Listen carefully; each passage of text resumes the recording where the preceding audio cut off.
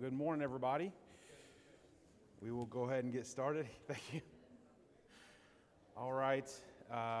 We have Miss Laura is still passing out the prayer request list. We don't have anything new or any updates on here, but please continue to be faithful in praying for these throughout the week. Several, if you recall last week, several significant health prayer requests that came through. So please be faithful in praying for those throughout the week. Let's go ahead and open up with a word of prayer this morning, and we'll get started. Heavenly Father, we thank you for your goodness today. We thank you for this time we can come together.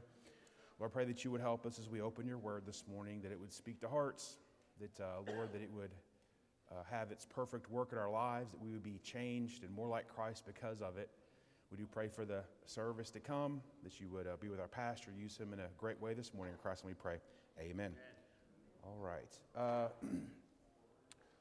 So as we began earlier this year in January, we're looking at studying the life of Christ. And the first several weeks was more just a high-level overview about the times that Jesus lived, as well as kind of what Jesus did. He was a teacher, and that's what he kind of spent the majority of his time doing. But then we looked at some of his activities. And last week we began studying the life of Christ and looking at every day that we have recorded in Scripture.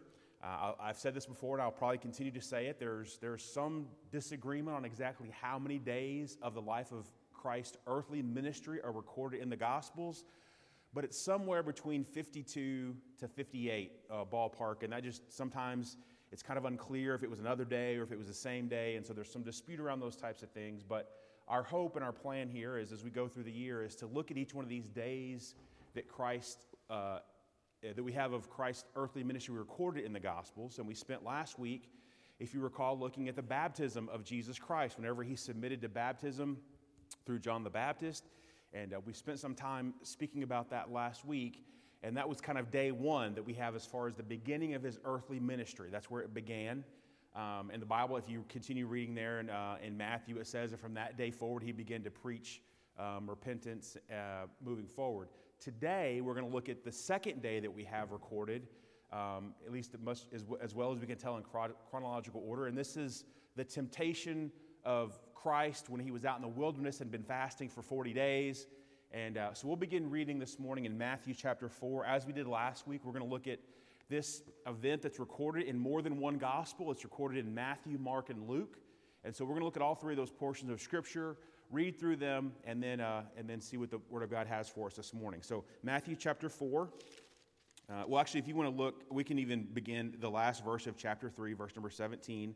This is where we kind of finished up last week. And lo, a voice from heaven saying, "This is my beloved Son in whom I am well pleased." And this was the kind of the conclusion of the baptism of Jesus Christ. Verse number 1 in chapter 4. Then was Jesus led up of the Spirit into the wilderness to be tempted of the devil. And when he had fasted 40 days and 40 nights, he was afterward and hungered. And when the tempter came to him and said, "If thou be the Son of God, command that these stones be made bread." But he answered and said, "It is written, man shall not live by bread alone, but by every word that proceedeth out of the mouth of God." Then the devil taketh him up into an holy city, and setteth him upon the pinnacle of the temple, and saith unto him, "If thou be the Son of God, cast thyself down, for it is written, He shall give his angels charge concerning thee, and in their hands they shall bear thee up, lest at any time thou shalt dash thy foot against a stone." Jesus said unto him, "It is written, Thou shalt not tempt the Lord thy God." Again the devil taketh him up into an exceeding high mountain, and showeth him all the kingdoms of the world, and the glory of them, and saith unto him, "All these things will I give thee, if thou wilt fall down and worship me." Then said Jesus unto him, "Get thee hence, Satan, for it is written, Thou shalt worship the Lord thy God, and him only shalt thou serve." Then the devil leaveth him, and behold, angels came and ministered unto him. So this is the first place we see this recorded in Scripture. Let's turn over to Mark chapter 1. And we have this same event. It only consists of two verses here in Mark chapter 1 and verses 12 and 13. The Bible says, you could read verse number 11. It's the conclusion of the baptism. Verse number 12. "And immediately the Spirit driveth him into the wilderness, and he was there in the wilderness 40 days, tempted of Satan, and was with the wild beast, and the angels ministered unto him." And then finally, if you'll turn over to Luke chapter 4, and you'll see the last place that this event is recorded, Luke chapter 4, verses 1 through 13. And Jesus, being full of the Holy Ghost, returned from Jordan and was led by the Spirit into the wilderness, being 40 days tempted of the devil. And in those days he did eat nothing. And when they were ended, he afterward hungered. And the devil said unto him, If thou be the Son of God, command that this stone that it be made bread. And Jesus answered him, saying, It is written that man shall not live by bread alone, but by every word of God. And the devil, taking him up into an high mountain, showed him all the kingdoms of the world in a moment of time. And the devil said unto him, All this power will I give thee, and the glory of them, for that is delivered unto me, and to whomsoever I will give it. If thou therefore wilt worship me, all shall be thine. And Jesus answered and said, Get thee behind me, Satan, for it is written, Thou shalt worship the Lord thy God, and him only shalt thou serve. And he brought him to Jerusalem, and set him on the pinnacle of the temple, and said unto him, If thou be the Son of God, cast thyself down from thence. For it is written, He shall give his angels charge over thee to keep thee, and in their hands they shall bear thee up, lest at any time thou shalt dash thy foot against a stone. And Jesus answering said unto him, It is said, Thou shalt not tempt the Lord thy God. And when the devil had ended all the temptation, he departed from him for a season. Now, just clarifying, this is not the only time that Jesus was tempted by Satan. The Bible says here that he departed for a season. He does come back and he tempts Jesus again, and many times you read through the Gospels. One is whenever Peter comes to Jesus. And Jesus is saying, I have to go to Jerusalem, I'm going to be turned over. And Peter says, basically over my dead body. And what does Jesus say back to him? Get behind me, Satan. Satan was using Peter in that moment to tempt Jesus. Satan used the crowds of people to tempt Jesus. Even on the cross itself, there was a temptation to, if you're who you say you are, call angels from heaven to take you off the cross. So this was not the only time that Jesus was tempted by Satan, but this was probably the most significant and the time that we see the most recorded in Scripture. And before we begin to really dive in, and we'll spend most of our time there in Matthew chapter 4 is where we'll spend most of our time looking at this event. There's a couple of things to kind of think about when it comes to the temptation of Christ. I think it's interesting if you go back to Matthew chapter 4, and as we looked at there in verse number, the chapter preceding here, and also in Luke as well, you find that Jesus was coming off of what was a high point spiritually in his life up to this point. He had just come to the Jordan River. He had just been baptized by John the Baptist, and at that event, he has this significant spiritual high point in his life where he is baptized. The Bible says that the Holy Spirit descends down upon him like a dove. You hear a voice from heaven, God speaking, saying, This is my beloved Son in whom I am well pleased. And Jesus was experiencing a spiritual high point in his life, and it's no coincidence that Satan immediately began to attack after that high spiritual point in his life. Can I say that's very true for you and I as well in our Christian life? And I'm not saying that we shouldn't want spiritual high points in our life. I'm not saying that we should be discouraged when those things happen. But any country that has strong leadership would not let someone attack their border without fighting back. Now, our country didn't have strong leadership, so I'm not putting the USA in that category. But think about Russia. Russia felt like their border was being attacked by Ukraine, and what did? They didn't sit on their hands. They attacked. Can I tell you, Satan is going to attack if he feels like he's giving up ground in your life. If he feels like you're growing closer to God, if you're becoming more like Christ, Satan is not happy about that, and he will begin to attack. And so when we have those spiritual high points in our life, and as a church, that happens as well.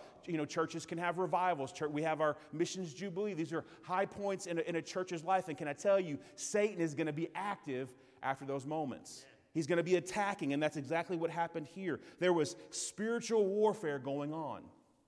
Not only do we see that this temptation came directly after a spiritual high point, but you also find that Satan he's no dummy. He really put the pressure on Jesus when he thought Jesus was most weak or most likely to give in to temptation. Jesus was coming off of 40 days of fasting, 40 days of being out in the wilderness, and certainly there was probably some weariness going on in his life. Certainly the Bible even says he was hungry. He had physical hunger there. And what was the first temptation? Satan comes to him and he says, why don't you turn these stones into bread? If you're so hungry, why don't you do that? And so Satan comes to attack Jesus when he feels like Jesus might be most susceptible to temptation. Once again, there's an important lesson for us as Christians that we need to be careful whenever we get weary. Listen, I'm going to tell you in my experience as a Christian, if you're really trying to be the Christian God wants you to be and you're trying to live the way that God wants you to live, it's going to require some work and some effort, and you're going to get tired from time to time. You're going to be weary from time to time. There's times where if I'm going to be the husband I'm supposed to be and the father I'm supposed to be, I need to go out and I need to work and take care of my family. That's going to require effort and it's going to require labor. And as a result, I'm going to get tired. I'm going to get weary. And we have to be careful in those moments when we're physically weary and weak not to give in to temptation. We should be more alert in those moments. Now, listen, being tired is no excuse to commit sin. Amen. Being weary and worn down is no excuse to commit sin. But we should be aware that in those moments we're more susceptible to it. And so we should try our best not to put ourselves in those situations. It's okay to take care of yourself. It's okay to take care of your physical body. It's okay to take days of rest. I mean, we're commanded once a week to keep one day of rest, right? That's okay. That's all right. And we should prevent those moments. But whenever we do have those moments where perhaps we are more weary or we're more tired, we should be aware that we're going to be more likely to be tempted by sin in those moments. Be careful. And Satan also, he has all eternity to attack the lost. Satan has all eternity to attack all the lost people that have rejected Christ. He only has a short time to attack you. That's right. He's got a few decades, and he's not going to waste it. And so there's a moment we have to be aware of that Satan's going to be trying to tempt us and come after us and trying to destroy us because he hates God, and because God loves us, he wants to hurt us. And so Satan is going to take those moments when he feels like he has an opportunity, and he has an opportunity now while you're on this life, in this world. He's going to be attacking you. But what I find really interesting about this story is that in chapter 4 of Matthew, verse number 1, it says, then was Jesus led up of the Spirit into the wilderness to be tempted of the devil. That's an interesting scripture. I can't just read that and just go by. I have to think about that for a moment. It was this is a capital S, right? In your Bible, is that a capital S in that verse number 1? The Holy Spirit led Jesus into the wilderness to be tempted. Yeah. The Holy Spirit led Jesus into the wilderness. That's what the Bible said. Amen. This was divinely ordained by God that it should be done this way. That temptation was part of God's plan here. That's right. Amen. In your Christian life, you're going to face temptation, and it's not an accident. Amen. You're going to have times in your life where you will be faced by temptation as a Christian. And it's not because God's forgotten about you. It might be part of God's plan for you. Amen. It was part of God's plan for Jesus to be led into the wilderness to be tempted by Satan.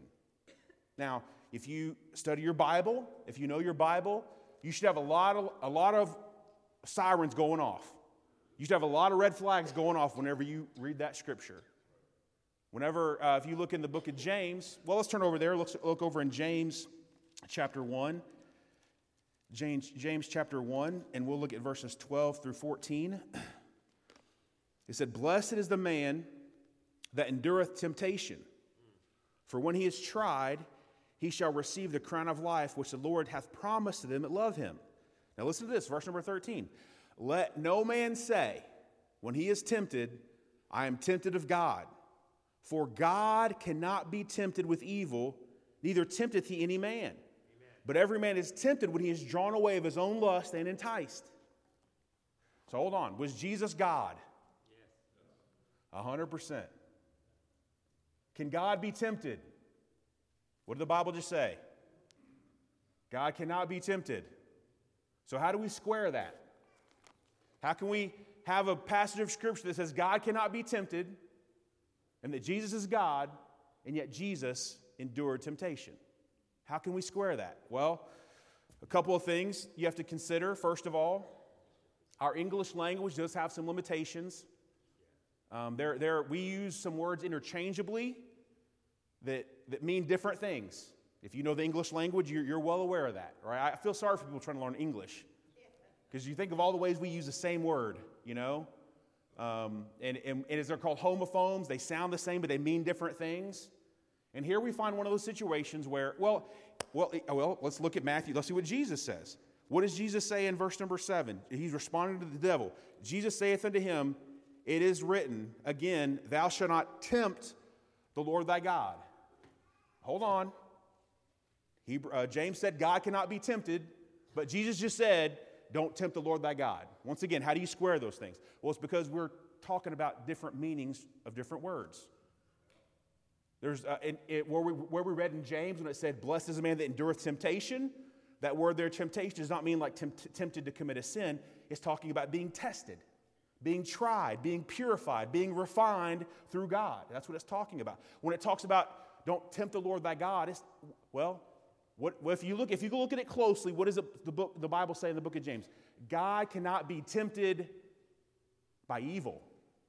That's important. Don't leave out those two words. God cannot be tempted by evil. But what is Jesus saying when he says, don't tempt the Lord your God? Don't put yourself in a situation where God has to manufacture a miracle to save you. Amen. Right? Now that's different. That's not the same kind of temptation. Those are different meanings, but it's the same word. So you have to consider that. Now, that's not the whole of the story here. There's some other things we should consider beyond just the different uses of the same words and the limitations of English compared to Greek and Hebrew. In Greek, there's 4 different ways you can express love. There's 4 different words that can be used, and we use the same word love for all 4 of those different meanings, which there again, you have some limitations when it comes to the English language. But also, as we mentioned, there's some qualifiers there. What did it say? God cannot be tempted with evil. Right? God can't be tempted to commit sin. It's not within his nature. There's a spiritual term. It means impeccable. Not able to be tempted. God in his nature and his very being is impeccable.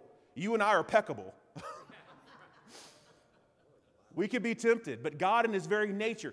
And there's even some things you're impeccable about. If you think about it, there's some sins that have no appeal to you. Right?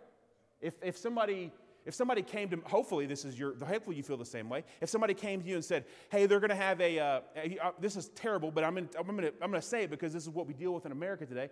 They're having a drag show story hour at the local library. Do you want to come with me? That is a sin to attend those things, by the way. The Bible says that we should not take pleasure, we should not commit sin, and we should not even take pleasure in those that do commit sin. That's what the Bible says. And if you're going to sponsor or you're going to go endorse some kind of drag show story out at your local library, that's a sin. Now, if you came to me and said, hey, do you want to come to that with me? Unless it was like, are we going to burn the library down? Is that where we're going? Other than that, I'm not going. I have no desire. That sin will not tempt me at all. On the other hand, there are some sins that do tempt me. There's people that will not go to church tonight because they're tempted to stay home and watch a football game. There are some people that's a very strong temptation, and some of you guys could care less about football. It's not going to be a difficult choice for you tonight, right? God is impeccable. There is no sin that he desires or appeals to him. He doesn't desire that. So when the Bible says God can't be tempted, it doesn't mean you can't put a temptation in front of him. It means he has no desire to engage in it. He's impeccable. But also, let's look at Hebrews chapter 4, because I think this is important for us to consider when it comes to certainly Jesus was fully God. He never ceased being God. I want to be very clear about that. But the Bible says he was also fully man. Look at the Bible in Hebrews chapter 4. Hebrews chapter 4. And we'll look at verses 14 through 16. Hebrews chapter 4, verse 14. Seeing then we have a great high priest that is passed into the heavens, Jesus, the Son of God, let us hold fast our profession. For we have not an high priest which cannot be touched with the feeling of our infirmities, but was in all points tempted, like as we are, yet without sin. Let us therefore come boldly under the throne of grace, that we may obtain mercy and find grace to help in time of need. So we find here that Jesus was fully God, but Jesus also had a fully human experience. And there was temptation. Now, once again, Jesus was fully God. He was impeccable. And these temptations that Satan was presenting to him had no attraction to him at all. He was not desirous of anything that Satan was offering that day. It was all sin, it was all evil, and God is impeccable, and he cannot be tempted by those things. So why was Jesus in this situation then? What was the point of this exercise? Why was he being tempted? Well, I think the Bible gives us two reasons why. First of all, what you find is where Adam failed that temptation, you read about in Genesis chapter 3. The exact same serpent came in chapter 3 of Genesis that came to Jesus in Matthew chapter 4. And where Adam failed, Jesus conquered. Where the first Adam failed, the second Adam, as the Bible refers to Jesus, conquered. He got victory over Satan and temptation. And as we discussed last week, if you recall, we spoke about the imputed righteousness of Jesus Christ upon our account, that we are saved by his very life, by his actions and his deeds that are now upon our account. On my account in heaven, when God looks at me according to my standing before God, I overcame temptation because Jesus did, and I'm saved by his life. But I think also another reason why he was led of the Spirit into the wilderness to be tempted was to expose the tactics of Satan and show us how to overcome temptation as a follower of Jesus Christ. And so, for a little bit, and I would also say this, there's some discussion around, well, Jesus was fully human, and so, could he have really had the full experience of mankind if he wasn't tempted by sin the way that we are? And there's even you've probably heard this before, to err is human, but to forgive is divine, right? You've heard that saying before, and that sounds great, but that's not in the Bible. You do not have to be a sinner to experience humanity. And there's some great examples in the Bible that tell us that. Whenever God created Adam and Eve, were they created with sin or without sin? Yeah, there was no sin nature. They were made in the image of God. And the Bible says that he breathed into Adam the breath of life and he became a living soul. And Adam was fully human. He was a fully human being, a part of mankind, but he had no sin. What I'm saying is you don't have to be a sinner to be a human. That's an extra. That's something that got thrown on top of humanity. And you better hope that's true, because in eternity, you're not going to cease to be human, but you better hope you better cease to be a sinner. You can be fully human and not engage in sin. So what I'm saying is Jesus was fully human, but it didn't require him to become a sinner to be a human. And so what we find here in this story is the temptation of Jesus Christ. And what I would like to look at here just briefly this morning is to look at the tactics that Satan used in this temptation and how Jesus was able to overcome these temptations and get the victory. So what we find here is the way that Jesus was tempted, or how was Jesus tempted. The first one that we find here in Matthew chapter 4 is he's tempted in verse number 3. If thou be the Son of God, command that these stones be made bread. Now, if you let's look at this. I apologize for jumping around a little bit, but 1 John chapter 2 gives us kind of an outline about basically all the temptations you're going to face in this life, in the world. 1 John chapter 2 and verse number 15. John the apostle here kind of sums up everything that's going on inside the world, right? Love not the world, verse number 15. Neither the things that are in the world. If any man love the world, the love of the Father is not in him. For all that is in the world, this is it, we're summing it all up, all the temptations you and I are going to face in this life, in this experience, what are they? For all that is in the world, the lust of the flesh, the lust of the eyes, and the pride of life is not of the Father, but is of the world. So the first temptation that Satan comes to Jesus with is he tempts him with the lust of the flesh. He was hungry. And this is the way that Satan comes to, this is the way that Satan comes to Jesus, the way he comes to us as well. I've had these same thoughts in my head. Why isn't God taking care of me the way that I feel like I should be taken care of? I mean, I've been out here fasting for 40 days, trying to serve, and then Satan comes along and says, if God really loved you, he'd give you food. But God doesn't love you, so make your own food. This is the temptation. This is the way Satan comes to us. If God really cared, He wouldn't let this happen. If God really cared, He'd be concerned about my enjoyment, about how I feel and how happy I am. This is the deception of Satan when he comes to us and tempts us with these lusts of the flesh. Satan's tactics are to tell you that God's not taking care of you. I confess, in my own heart, in times in my life, I can say, to my shame, I've said, if I was God, I wouldn't have done it that way. And that's exactly what Satan wants us to think. Sure. That's how he deceives us. He gets us into thinking that God's not going to take care of us. I have physical needs, God. Don't you know that? Don't you know that I have these things I have to have? If you want me to be happy, God, don't you care about that? Won't you take care of me? And these lusts of the flesh, these are the pleasures of this world. That's what the lust of the flesh is. The pleasures of this world. The attractions, the entertainments, the substances, the relationships. And these are lusts of the flesh. They are things that make us happy, that make us feel good.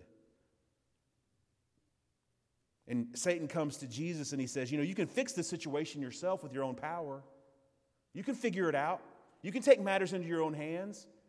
And boy, how many of us could sit here and testify, the worst thing we ever did was take matter into our own hands, try and fix it ourselves. We would not trust God. But we had this dilemma. God, don't you care about me? Aren't you going to take care of me? Don't you see the condition I'm in? And God, if you won't do something, I will.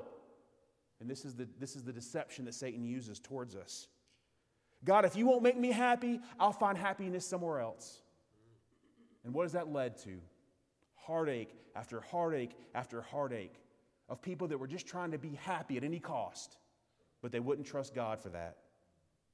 Because God offers something better than happiness. He offers us joy, peace, contentment. We find ourselves looking at the circumstances we're in and saying, God, I wouldn't have done it this way. And we give in to these temptations. We use circumstances as a justification. Well, no one would blame me if they kind of knew the circumstances I was in. But Jesus replies back to Satan and he says, it is written, man shall not live by bread alone, but by every word that proceedeth out of the mouth of God. I think it's interesting here, once again, to fully expand upon this thought that Jesus was fully man. When he responded to Satan, what did he say? It is written, God shall not live. No. It is written, man shall not live by bread alone. He was responding from the point of view of a human. That we should not put our hopes upon this world to give us peace or joy or happiness or an expected end. We should put our confidence in God and trust Him. And that we should not live by the pleasures of this life alone. Now, there's nothing wrong with enjoying the pleasure of this world. God made them for our pleasure. But it's in His timing, in His way, according to His commandments. And whenever we do that, we can trust God. And we won't have this tactic of Satan getting us to put our hopes in the pleasures or entertainment of this world. And what's the second temptation he comes to him with? He comes back to him in verse number 5. Then the devil, in chapter 4 of Matthew, then the devil taketh him up to the holy city and sitteth him upon the pinnacle of the temple and saith unto him, if thou be the Son of God, cast thyself down, for it is written, he shall give his angels charge concerning thee, and in their hands they shall bear thee up, lest at any time thou shalt dash thy foot against a stone. And Jesus saith unto him, it is written again, thou shalt not tempt the Lord thy God. So the second temptation he comes to Jesus with is, the way that John in 1 John describes it is the lust of the eyes. But what Jesus was being tempted with was personal preservation. To care more dearly for this life than the life to come. What is faith? Faith is believing without seeing. And what Satan wants you to do is have the lust of the eyes. Only trust what you can see. Now listen, the reason why you're here today, probably more than likely, is because you have some level of personal preservation in your own life as well. That's completely natural. Nobody should put themselves in a situation where they could die. Right? Every single one of you probably very carefully this morning made sure you drove on the right side of the road, didn't you? Yeah. Well, it's certainly a law, right? But there's a more important reason why you did that. Because you wanted to make it safely to your destination. You had some personal preservation. There's a funny, there's a very well-known football player named Deion Sanders. You got to give the guy credit. He was a tremendous football player. As far as a human being, there could be some debate. But as far as a football player, not many better than him. But he had one flaw. He wasn't much of a tackler. He was a defensive back, so he kind of played more on the edges. He wasn't down there with all the big 300-pound guys. And whenever he would see one of those 300-pound guys running at him, many times he would make a business decision is what he would call it. He'd make a business. He would be preserving his own health and well-being and get out of the way and let that guy get by him. And I'll get you on the next play. Right? It's completely normal for a human being to want to make sure you stay alive. Matter of fact, it's so normal that when someone takes their life, it causes shock, doesn't it? Why would somebody do that? We all have that natural instinct. You can study this yourself. I've read many stories of these people, especially about the, people who jump off bridges and stuff, and sometimes they'll survive. And time after time, you heard these stories of people that felt like they were wits in, and they would jump over, and as soon as they jumped over, they realized, oh, what a terrible mistake I've made. Story after story. Why? Because naturally you want to preserve your life. But can I tell you, you can take that to a point it becomes sinful when all we trust is what we can see. The lust of the eyes. I care more about this life and what it can do for me than the life to come. That's what Satan was tempting Jesus with. Value this life more than eternity. Value you not falling more than obeying God. And Satan comes to us and he tries to tempt us to value the temporal over the eternal. And that the world has more to offer us than God. That's Satan's device. That's his tactic. He wants us to live according to what we can see, the lust of the eyes. This is all that matters. Right here, right now. And the third temptation that we find here, in verse number 8, again, the devil taketh him up into an exceeding high mountain and showeth him all the kingdoms of the world. I mean, this is spiritual warfare going on. I can't explain to you exactly what happened here. I don't know. But this is spiritual warfare that's going on. The kingdoms of the world and the glory of them. And he saith unto him, all these things will I give thee, if thou wilt fall down and worship me. Then Jesus saith unto him, Get thee hence, Satan, for it is written, Thou shalt worship the Lord thy God, and him only shall thou serve.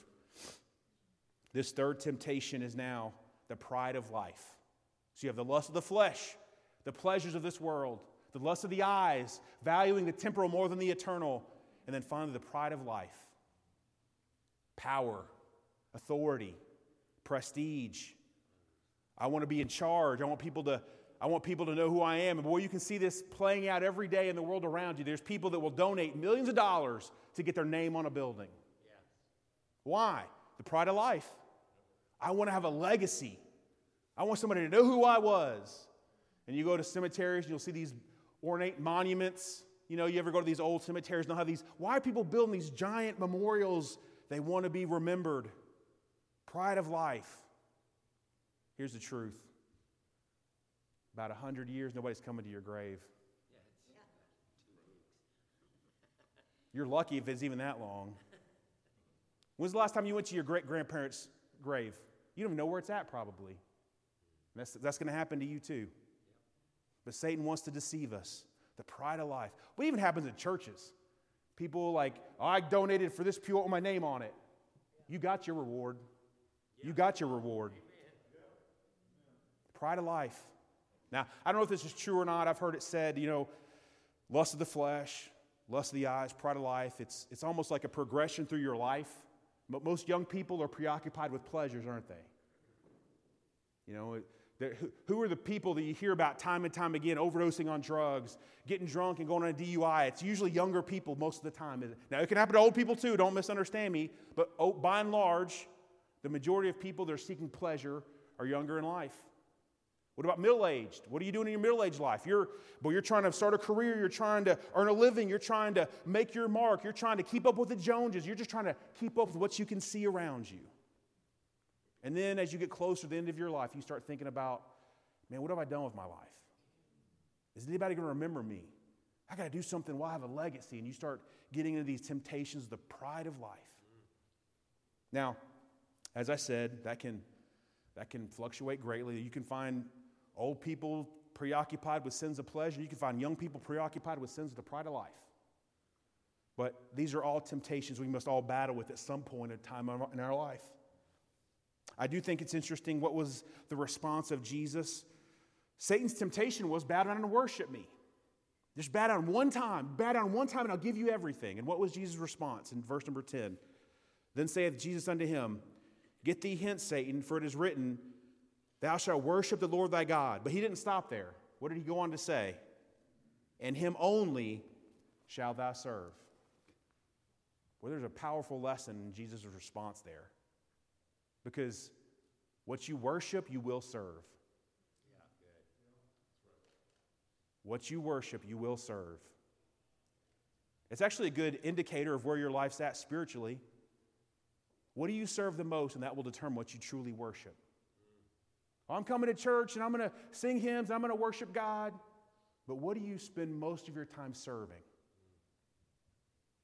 That's what you really worship. And Jesus knew that. He knew you don't just worship and not serve. If you truly worship something, you will serve it. So how was Jesus tempted? He was tempted through the lust of the flesh, the lust of the eyes, the pride of life. And how did Jesus defeat these temptations? What you find time and time again, the response that Jesus gave back to Satan was this: it is written. It is written. It is written. Our key to victory over temptation is knowing the truth of God's word.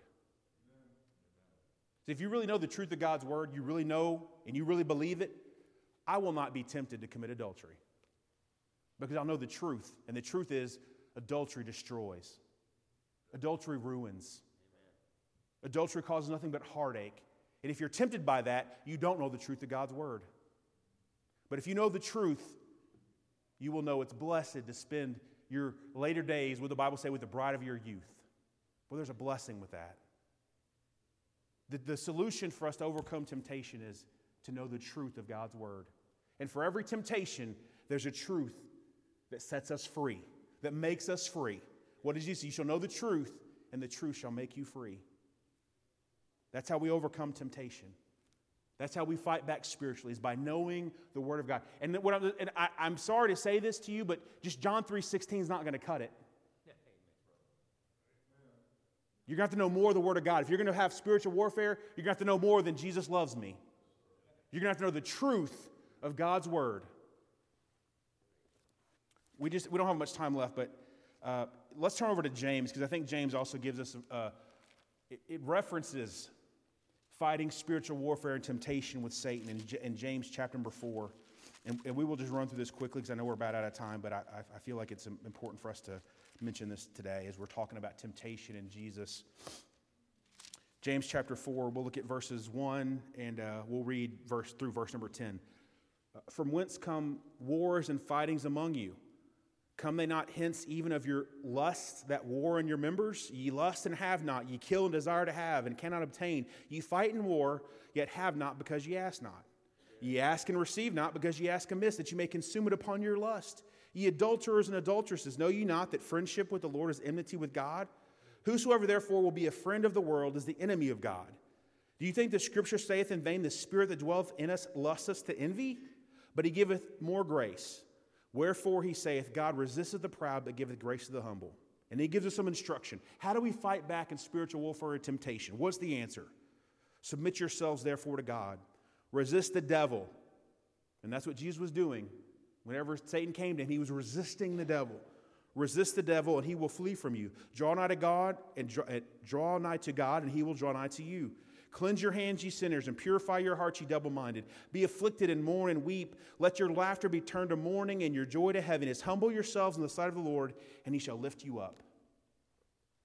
So what's the practical instruction we see from the Word of God here when it comes to fighting back against temptation? The first thing, if we're ever going to have victory over temptation, knowing the Word of God, knowing the truth of God, but now we have to apply it. You have to apply that knowledge you have in your heart. And how do we apply that? The first thing the Bible says is submit yourselves to God. If you're not submitted to God, you will not get victory over temptation.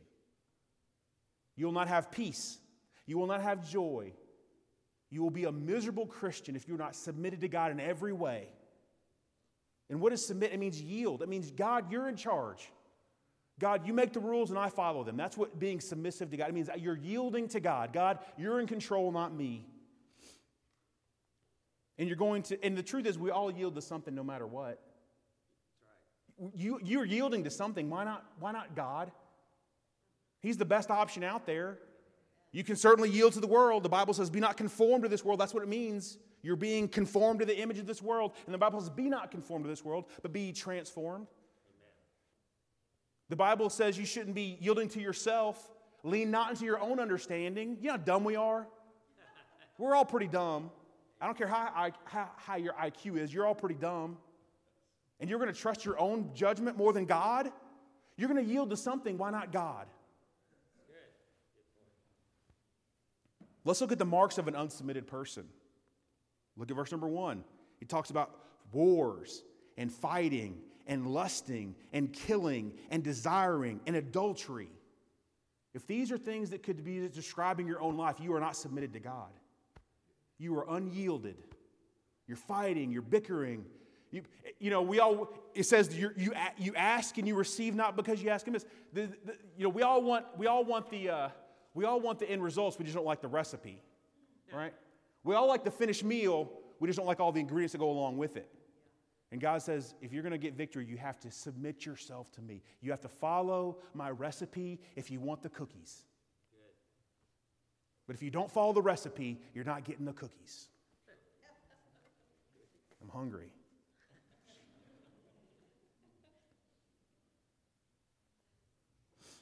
An unsubmitted person is self-willed and selfish, unyielded to God. We have to start with submitting ourselves to God. Then the Bible says, resist the devil. Don't give place to him. Don't give him opportunity. That means sometimes you have to avoid going to certain places or talking to certain people or thinking about certain things. Don't let certain things into your heart and your mind. The Bible says, guard your heart with all diligence, for out of it come the issues of life. Resist the devil. Don't give place to him. Draw nigh to God, and He'll draw nigh to you. Which way are you walking? Are you walking towards God or away from God? Well, how do I know that? Well, how much time do you spend in His Word? How much time do you spend praying? How much time do you spend seeking His wisdom and His guidance in your life? How much time do you spend obeying His commandments? That's drawing nigh to God. And if you'll do that, the Bible says He'll draw nigh to you. And the Bible says, cleanse your hands and purify your hearts. It's going to take some effort. It's not, you don't get it by osmosis. You don't get it by just holding the Bible up to your head and, okay, now I guess I'm going to get victory over temptation. No, it takes effort. It takes work. It takes saying no to yourself sometimes. It makes saying no to other people sometimes. You have to cleanse your hands. There's something you have to do. You can't be passive. You have to be active. If you're going to get victory over temptation, you have to be a part of the solution. But cleanse your hands. That means cease from evil activities. What do you do with your hands? Cease from doing those things. But then he goes on to say, purify your hearts. What are your motives? What are your motives? What's motivating you? What's driving you? You can do the right thing for the wrong reasons. Purify your hearts. Examine your motivations. And then the Bible says, be afflicted, mourn, and weep. Sometimes we just need to think about the consequences of our sin. Think about the end result. Boy, you can't play chess one move at a time. You'll lose. If you're going to play chess, you got to be thinking 4 and 5 moves ahead. Well, if I do this, he's going to do that, right? A lot of times we just get in a mentality of just do the next thing in front of me. We don't think about the consequences down the road, about how it's going to hurt you committing that sin. The impact it's going to have to your own heart and your own soul. The impact it's going to have to people that you love, others around you. The impact it has on Jesus and God. We need to spend some time thinking about that. It should cause us to mourn. It should cause us to weep when we think about what we've done and the consequences of those things. And then he says, humble yourselves in verse number 10. Humble yourselves in the sight of the Lord, and He shall lift you up. What does that mean, humble yourselves? Humble is you put yourself second or third or fourth, but somebody else gets first place. That's humility. Humility is other people can have their way. Humble yourselves. It's not about you. But we get so mad when somebody's taking too long in front of us at the grocery store, or their cart's blocking the aisle, or somebody did something stupid in traffic. We think the whole world revolves around us sometimes. Right. Humility is, well, we're all just people trying to get through the day. They're having a rough day. And it's hard to do that in the moment. I'm guilty of it as much as anybody. But we need to humble ourselves. And then let me just say this very quickly. I'm sure you're very familiar with this scripture, but 1 Corinthians chapter 10, verse 13, a very well-known portion of scripture talking about temptation, because we may think like, well, this is just an unwinnable battle. There's no way I can fight all the temptations of the lust of the flesh and the lust of the eyes and the pride of life, and it's too much. But the Bible says here in 1 Corinthians chapter 10, verse 13, there hath no temptation taken you, but such is common to man. But God is faithful, who will not suffer you to be tempted above that you are able, but will with the temptation also make a way to escape, that you may be able to bear it. Amen. The promise we have from God is there is a limit to temptation. There is a limit. God says, I will not tempt you over what you're able to overcome yourself. There's a limit to it. And God calls us to obey because He obeyed. Well, that's the best leader you can ever ask for. It's very frustrating to work for somebody that doesn't practice what they preach. That's a frustrating thing. But Jesus says, you need to obey because I obeyed. Here's my example. And so we see on this second day of the public ministry of Jesus Christ, this great example for us as Christians to understand the tactics of Satan, but also a way to overcome them. All right, let's have a word of prayer. Heavenly Father, we thank you for this time you've given us. Thank you for this passage of Scripture that contains so much truth to help us practically in our day-to-day lives. I pray that you would help us to be Christians that would consider the consequences of our actions, Lord, to not be foolish when it comes to temptation and sin, and Lord, that we would stay close to you, that we would draw nigh to you. We do pray for the service to come. As you be with our pastor, you be with us as we prepare our hearts even now to have a desire and hunger for your word and to worship you with a clean heart in Christ, and we pray. Amen.